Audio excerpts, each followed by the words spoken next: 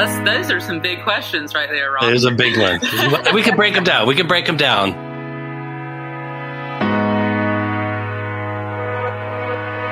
Welcome to the Friends in Fiction Writer's Block podcast. 5 New York Times bestselling authors, 1 rock star librarian, and endless stories.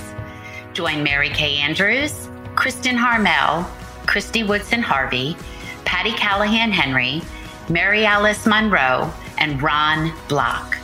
As novelists, we are 5 longtime friends with 85 books between us. I am Ron Block. I am so glad you've joined us for fascinating author interviews along with insider talk about publishing and writing. If you love books and are curious about the writing world, you are in the right place. Friends and Fiction podcast is sponsored by Mama Geraldine's Bodacious Foods. Kathy Cunningham was a successful but unfulfilled radio executive in Atlanta. One night, while sipping wine and snacking on expensive cheese straws, she realized her Mama Geraldine's own cheese straw recipe was far superior. The idea for Kathy's company was born. Mama Geraldine's cheese straws now come in 6 varieties, and they are the best-selling cheese straw in the U.S. Plus, the cookies are melt-in-your-mouth delish. Yummy snacks and a woman-owned empire. Now that's something we can really get behind at Friends in Fiction. Try them. You'll be glad you did. Get 20% off your online order with the code FAB5.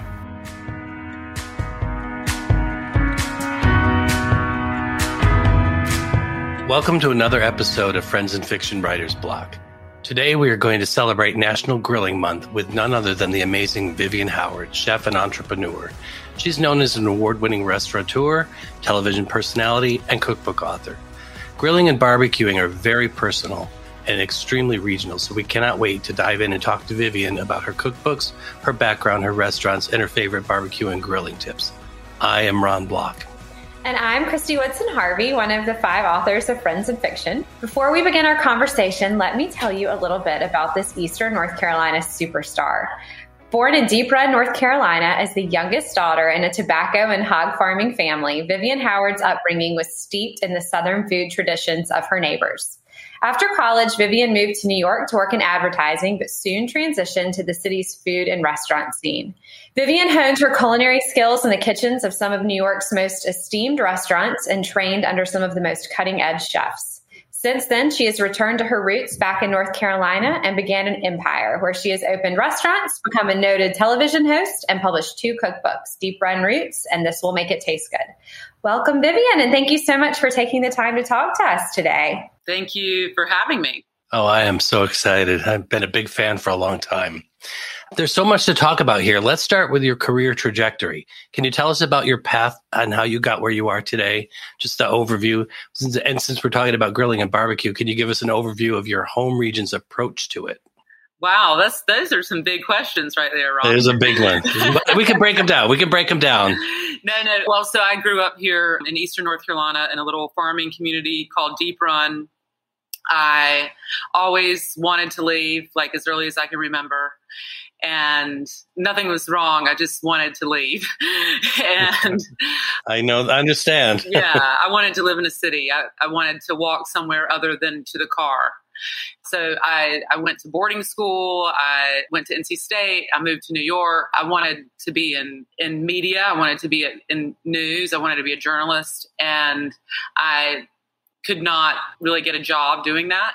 And so I started working in advertising and was really unhappy, and then fell back into something that I had done through college to raise spending money. I started waiting tables, and I happened to end up in a restaurant that in 2001, the concept of the restaurant was Southern food via Africa, which is something that, we very much talk about a lot today. Yes. But in 2001, it was really not on the tip of anyone's tongue. And so that was kind of, like a big turning point for me. I saw for the first time food as a story, as history, as a part of me and my trajectory. And so I still wanted to be a journalist. So I started working in the kitchen at this restaurant for free during the day before my shift as a server on the floor at night, and as a means not to become a cook, but as a means to become a food writer. But then I found that cooking was much easier and a lot easier to get a job. At least it seemed easier in the moment. And I was good at it, and I liked making stuff and with my hands. And so I just kept doing that. And then my boyfriend at the time, now husband, and I started a soup business where we delivered soup around the city. That was like an email thing, started also before its time. And that was sort of successful. And then my parents offered to help us open a restaurant here, anywhere in North Carolina, they said. And I thought, wow, Asheville would be cool. Raleigh would be really cool. Right. And it really turned out to be anywhere inside this 10,000 square foot building they had already purchased in downtown Kinston. And so that's how that started. We ran Chef and the Farmer for like 3 years. I still wanted to be a journalist. I still wanted to be a storyteller. And I pitched the idea of making this documentary about the dying food traditions of Eastern North Carolina to my childhood friend, Cynthia Hill. That became A Chef's Life. A Chef's Life gave me the opportunity to write my first book, Deep Run Roots, which is about the food traditions of Eastern North Carolina, Deep Run, where I live now, where I grew up. And now I can't even really tell you what I'm doing. I mean, I can try. Yeah. Well, I'm in awe from a distance. But going back to barbecue just a little bit, you did an episode on Somewhere South where you visited different pit masters and kind of explored the whole East Carolina barbecue tradition. Can you tell me how that was and what that was like? Yeah, that was so incredible. So Somewhere South, every episode was about a dish that every culture shares. And so we had an episode on greens, we had an episode on dumplings, and our final episode was barbecue. And it was by far the most fun to shoot. We got to do a snapshot of Eastern North Carolina barbecue, which is something that it's one of our pride points here in this region of the state. You know, when it's done the best, it's whole hog and it's over wood. And so we got to go to two places in Eastern North Carolina that do some version of that. One was Sid's in Beulahville, and they really have the best barbecued chicken that is out there right now, in my opinion. And then we also went to Skylight Inn here, which is whole hog pork barbecue. But barbecue chicken is something that, you know, when you grow up in Eastern North Carolina, you don't eat like whole hog barbecue every day or even every week. It's very much celebration food. But barbecue chicken is something that we would have more frequently. And it's the most profound food memory I have of my youth, is this ritual every Saturday morning where this man that I think owed my dad money, and in lieu of paying him money, brought us 3 barbecue chickens every Saturday morning and put them on our kitchen counter. And I slept in the room next to the kitchen, and it was like the smell of smoke and vinegar and char was better than Folgers in your cup, I guess. I'm with you. I am so hungry now because, I mean, right? I taste that chicken. Yes. And people would do it for like fundraisers and things. I always remember, like, my dad would come home with these, you know, big styrofoam containers of, you know, this barbecue chicken. And I just remember how it smelled and tasted, and the vinegar, and it's so, so good. So good. Well, as we all know, cookbooks are obviously a really great way to tell a story about a region or a cuisine or even a person. And I think you're probably, you know, best known for being a chef, but you have said, and you sort of indicated here, that writing is a real passion of yours.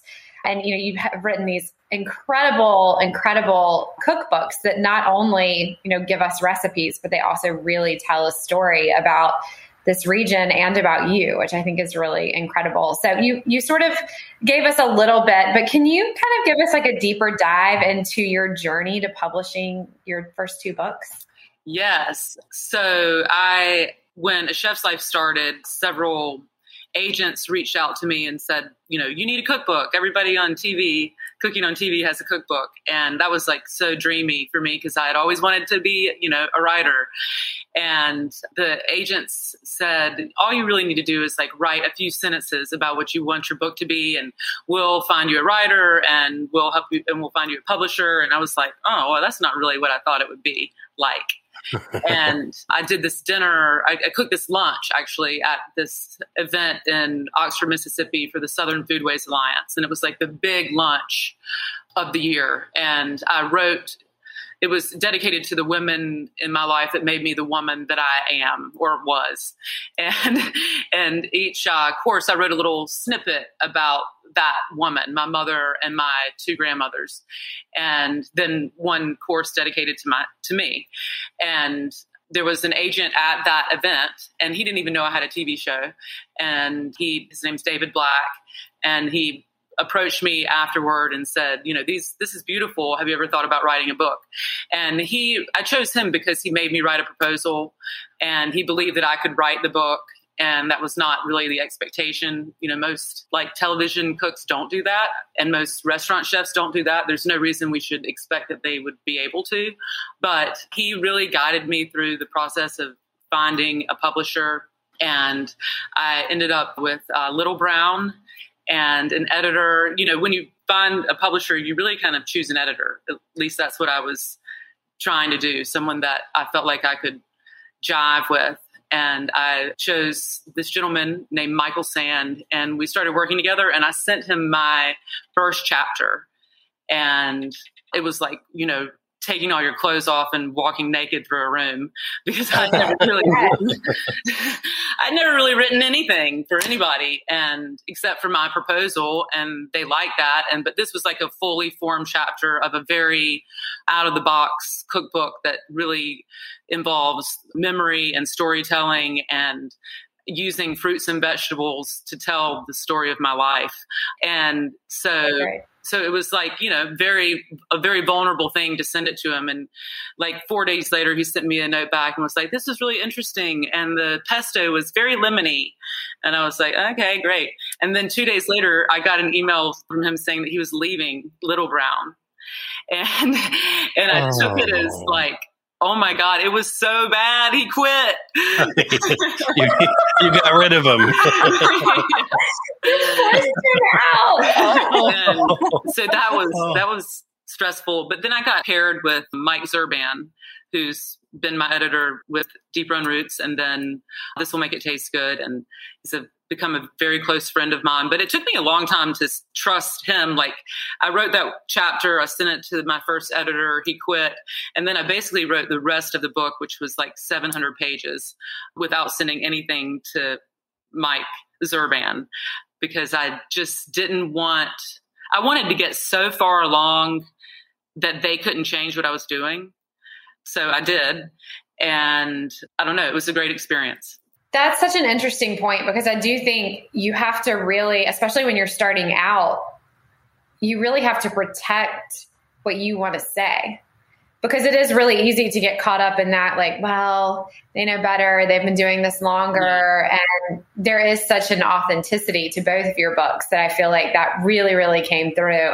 But I've been in that position of losing an editor, and it's horrible. It's absolutely horrible. You feel like it's like such a close relationship, and you have to start over again. It's terrible.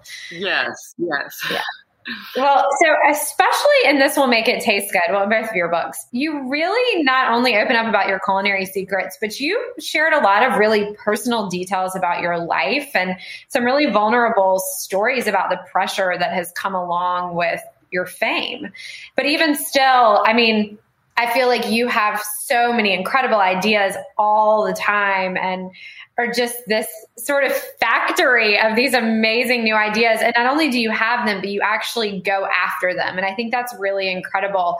And so I'm really interested in how you are able to just handle everything that you do, but also, the nuts and bolts of it, but also maintain your creativity. Because I think sometimes it's easy to get so bogged down in what we're doing that we don't have time to step back and really think about what's next, what could be better, what could I do, what could really light me up today. So do you have any tips for people, or maybe it's just something that happens for you naturally? I don't know.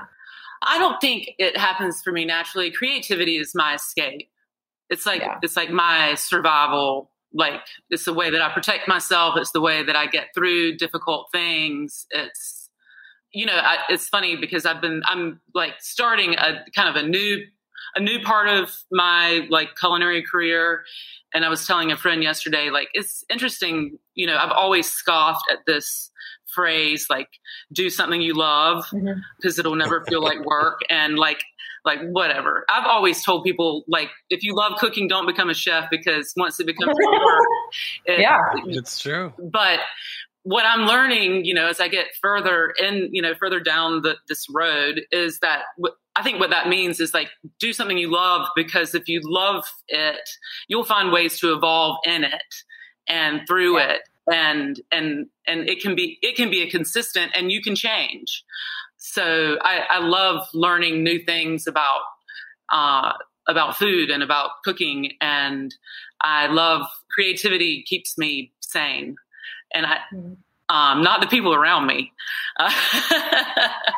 It keeps you sane and makes them crazy, right?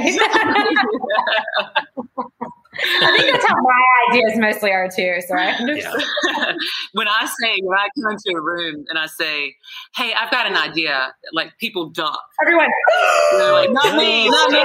Stop. It's like, oh, my phone's ringing. That's good. That's actually a great segue into what I want to talk about a little bit, and that's handy and hot. During the pandemic, and this is where my fandom for you grew. I was a big fan of your handy and hot mail order during the pandemic, and I got community organizer. I got the little green dress. I got the red weapons, and I experimented. I love the little cards you sent, but I kept thinking, this is brilliant marketing. And then when your cookbook came out, and I fell in love with that even more, I felt like I already knew it. But my favorite, I'll tell you, was the pineapple orange cranberry pecan honey rum cake. And I will post a picture of that. I still have pieces of that in my freezer. And I know I wasn't alone that did this, because whenever you would announce it, within 5 minutes, everything was sold out. So you knew I had 3 people on it. It's like, get it. And we do it. So, but I want to know a little bit about how that came to be. And was that just kind of a pivot because of the pandemic? And how did you get through the pandemic? Well, so Handy and Hot, the online bake shop, started because we were going to open a bake shop here in Kinston that was going to be like coffee and baked goods. But I knew that we would never be able to like make a go of it just doing that in this small town. And so this mail order piece of it was always a part of it. And then Hurricane Florence came and just made it really clear for me that I didn't want to open another business like brick and mortar here then maybe forever. But we had already invested all this time and energy in the branding and the ideation of it. And so we like flipped the business model on its head and started this mail order specialty baked goods thing where like Mother's Day, we'll make 500 of something and then just sell them. And then same thing, rum cake was for Christmas. And that is a really good rum cake. And it's delicious. The pandemic hit, it was like, Chef and the Farmer has long been a destination restaurant, and the takeout model didn't work for us, nor did I really want to do it. And I knew that we could reach more people more effectively, like by mail order. And I saw all these people like cooking at home and wanting to cook, but wanting to have something to make it exciting. And I was like in the process of finishing this book that was literally about that. And like, it seemed so right to package these condiments and ship them. And that energy and momentum and the creativity around that was really what got me through like a lot of, and the revenue is what got us through the first part of the pandemic. And it feels like so long ago. When you brought that up, I was like, wow, that happened. I know. It feels a long time ago for me too, but it really wasn't. No. I remember getting the first Handy and Hot email, and I happened to just be like, I didn't know that you were doing this. And I happened to just be, I was like on my computer, I was on my email, it popped up, and I was like, I can't remember what it was. Do you remember what the first one was? It was a Mother's Day coconut lime pound cake. Okay, yeah. And I was so excited about it, and I saw it, and I was like, oh my gosh, this is only going to last like 2 seconds. And so I went on there right away, and I sent a bunch to my publishing house, And then I was like, oh my God, I didn't get one for myself. And of course, it was like 15 minutes. They were all gone. And like, and then I remember thinking, how is she doing something else? Well, I don't do all this stuff. I know, but still, you are at the helm of all of it. And it's just amazing. It really is. I mean, it wows me. Well, thank you. But I do want to, so much about today's marketplace is about how things look and the branding around it and how clever you can be and how you can curate something that looks like you and reflects projects the thing that you want it to be. And that really, I credit Baxter and Ryan really with all of that. Baxter, Miller, and Ryan Stansel. They have added so much value and smartness and millennial-ish to my world. So I just had to credit them. No, they're amazing. Oh my goodness, they really are. Y'all are the dream team for sure. Well, so just to pivot a little back to a chef's life, my 5 minutes of fame really came from the few second snapshot of me on your rice dinner episode. And every time, I'm not kidding you, every time that episode airs, I will get this like flurry of emails from people being like, was that you? Is that you on the show? And it's so exciting and so fun. But I learned so much that night. I mean, we were not really involved at all. We were just eating and chatting and having a good time. But it showed me how many hours you're shooting to create just a few minutes of content. So what we're watching on TV is not even close to what you're actually filming. And anyway, it just really surprised me. So when you got started, with being on the show and creating this show and making this vision come to life, did you have any surprises along the way? Okay, well, first of all, Kristy, I'd like to say your 5 minutes of fame did not happen on my show. Like, thank you, New York Times bestselling author. But, it is uncanny that I'm telling you. People all the time. And then sometimes, like, I'll just be somewhere and somebody will be like, I saw you on the Rice show. Like, it'll be somewhere totally random. And I always love it. It makes me so excited. And I had just had a will and I was wearing a jumpsuit and I was like, I don't think I knew that you were filming that night. And I'm like, oh, what an unfortunate thing to be wearing. That's what I think every time I watch the show. I'm like, wow, I must not have known I was filming. Surprises. So many. I mean, I didn't have any expectation of a chef's life. I didn't think that anyone was going to see it. And, making a show about Eastern North Carolina, it feels like something that is pure like passion project stupid. So I didn't think anyone was ever going to see it. So I didn't really have any expectations, or I probably would have dressed differently, not worn maternity clothes while not pregnant. Beautiful in every episode. But, the big surprise, and I think the thing that kept me like making the show for so long was that like how much it affected people and how it brought families together and how so many times people said, this is the only thing that my kids will watch with me. Or this story, it was after the first season of A Chef's Life. And I was working in the dining room at Chef and the Farmer. And I was really, I was over it because I don't know, a show on PBS is different than a show on a network where we had to raise all the money for it. I was not ready for it. People did watch it. You know what I mean? And so I was just overwhelmed. And this woman who was maybe about 50 years old, she was leaving the restaurant and she said, I just wanted to tell you that your show had such a big impact on me. She said, my mother had Alzheimer's. And I would visit her, on the daily, and she rarely knew who I was. And one night we watched an episode of your show, the rice episode, where you make chicken and rice with your mom, and then you feed it to your children. And she's like, every time I went back to see my mom after that, she said, I want to watch that show with that woman who makes rice with her mom and then feeds it to her children.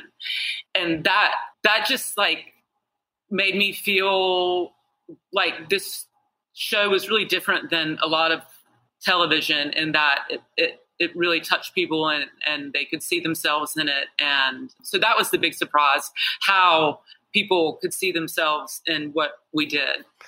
That's amazing. It's like the unexpected treasure that you find in doing something like that with you're passionate about. Well, and I think it's incredible too, how just like one person's story like that can make you think like it was all worth it. Yeah. You know, like everything that I went through for this day was worth it because that person had that really exquisite and special moment. Yeah. And then like going to book signings and having people wait in line for hours to tell me that they were, you know, they were working in New Orleans as a chef, and watching a chef's life inspired them to move back to their hometown in Wisconsin and open a restaurant with their partner. And I mean, I heard these things over and over again. Or like, I love watching this because I can see how difficult it is. And I can look at all that now and be like, that was really cool. Because it was a few years ago. So, thanks for asking now and not 3 years ago. Because I can't think of anything. No. Hindsight. So that was where your television journey began. But after that, you moved on and you started a new amazing show, Somewhere South. Do you mind talking about that? Yes. So Somewhere South was like my passion project. I felt like I had told my story, and I wanted to shed light on so many more stories in the South, and like be a part of telling the story that the South is just a microcosm of the rest of the nation, and that food is like an ever evolving thing. Like our cuisine is not static, and it's affected by the traditions that we bring when we move somewhere, and then those traditions that we bring are affected by the place where we land. And that's what's so fascinating to me about the evolution of cuisine. And I wanted to tell a story of that on TV. And so, we made Somewhere South 5 1-hour episodes. Each one is about a dish that every culture shares. Because really, and I'm not the only one who believes this, there's like really about 20 dishes in the whole world, and every culture finds their way of preparing that dish, meaning like porridge, a way of cooking greens, you know, something wrapped in dough, barbecue, pickles, dumplings. So, you know, noodles could be dumplings. So we could have a long podcast about this, but so that's how that started. And I'm in. It was a beautiful experience to like be learning again and to feel like I was being authentic on camera again, and to also not have my personal and professional triumphs and tragedies be the focus of the narrative. Yeah, it came through so amazing, especially the hand pie episode, watching the different ways that the hand pies were being made. And especially one woman struck me she was in a factory, and it was this big oven, and she'd worked there forever. And you were just talking, and you were just in awe of her, but we were all in awe of her through your eyes. And that's just one moment of that whole episode that just resonated. So I so appreciate that. And I know a million other people do too. Thank you. Yeah. Well, I know we could talk to you all night, but you have other things to do. And so it is grilling month, and we do have to talk a little bit about grilling. So can you tell us, what is your perfect grilling meal? And what would you include? Definitely barbecue chicken. I mean, I've already said that, but we barbecue chicken a lot at my house. And what I like to do is get a whole chicken, not a huge one, about 3 pounds, and spatchcock it. So Ron is a fan of spatchcock. I'm in. I just learned a year ago, and every time. No, I wrote about this in a novel, and I was so glad. I mean, and so many people have asked me. I didn't know, my husband just does it. I didn't know that was like a thing that other people didn't know about. So I love that answer. So people love the word. And it also, I think the thing with barbecue chicken, if you're trying to barbecue a whole chicken, it never really cooks evenly unless you have to lay it out. And that's what allows you to do. It also gives you for people who don't know, basically you just buy a chicken. If there's, the liver and stuff inside, pull it out and then cut alongside the backbone of the chicken. and save the backbone and put that in some broth. Like that gives you, something to do there. There's likely a neck inside the cavity as well that you could use in that way too. And then you can just like press the chicken out. Like I like to break its breastbone. If you've got kids that are into that kind of thing, they might enjoy that. And then grill it. I always do skin side up, flesh side down for the majority of the cooking. It's wonderful. It's a great way to do it. And when I discovered it and I've tried different spice rubs on it, I'm completely hooked. Yes. Oh, so I can't just have chicken. So, you can. It's your world. You do whatever you want. Barbecue chicken. And I really love my blueberry barbecue sauce. I never like to recommend any of my products or anything, but this is really good. And it's exceptionally good. Yes. And it's great on chicken, and the recipe's in Deep Run Roots, and you can also buy it in the bottle. But so blueberry barbecue chicken, and I'm a huge fan of grilled summer vegetables, like grilled zucchini, grilled squash that you scoop the seeds out of. If you're having mushy squash on the grill, it's because you're not scooping your seeds out, because when those seeds get hot, they're full of water. They expand and push water into the squash or zucchini, and that's what ends up making it mushy. And then any of those vegetables that I'm grilling, I'm going to take off the grill immediately and squeeze some kind of citrus on them. And then if you have a copy of This Will Make It Taste Good, toss some red weapons on there and maybe some goat cheese or Parmesan cheese or blue cheese. And you have like a little grilled salad to go with it. I know what I'm doing this weekend. Spatchcock and a chicken, Ron? Oh, you know it. I just got a new grill, and that's what we've been waiting to do that. So now I'm in. And I actually have the blueberry barbecue sauce in a bottle. So I remember when you first started having that blueberry barbecue chicken at the restaurant. See, now this is taking me back a little bit. And you have the squash casserole with it. Oh, yeah. Oh my gosh. That recipe, the squash casserole recipe, is one of my favorites for my entire life as a cook. And it's in Deep Run Roots in the squash chapter. And it's true to recipe. Sometimes when you have restaurant recipes translated for a home cook, they're not the same because it's just not exactly possible. But this is true to recipe. So I would add that to my perfect grilled summer menu. Although I'd then probably take away the grilled squash and do like a grilled corn and maybe okra salad with maybe some grilled peaches in there too. Yum, yum, yum, yum. So Vivian, thank you so much for joining us. It's been a huge pleasure. And we've all learned a lot about grilling, but we've also increased our admiration of you tenfold. And like some of the things we've learned from you and just hearing your stories has just been very touching. And I can't tell you how much we appreciate it. Thank you. Thank you. Thank you for having me. Thanks so much for coming. It was such a treat to have you and to get to see you, even though everybody else is just listening. But thank you so much, everybody, for tuning in. Absolutely. Thank you all. On behalf of Kristy and the other Fab Five, thank you for tuning in. Please remember to tell a friend and subscribe on your favorite podcast platform. Remember, we're here with a new episode every Friday. We can't wait to share the stories with you all.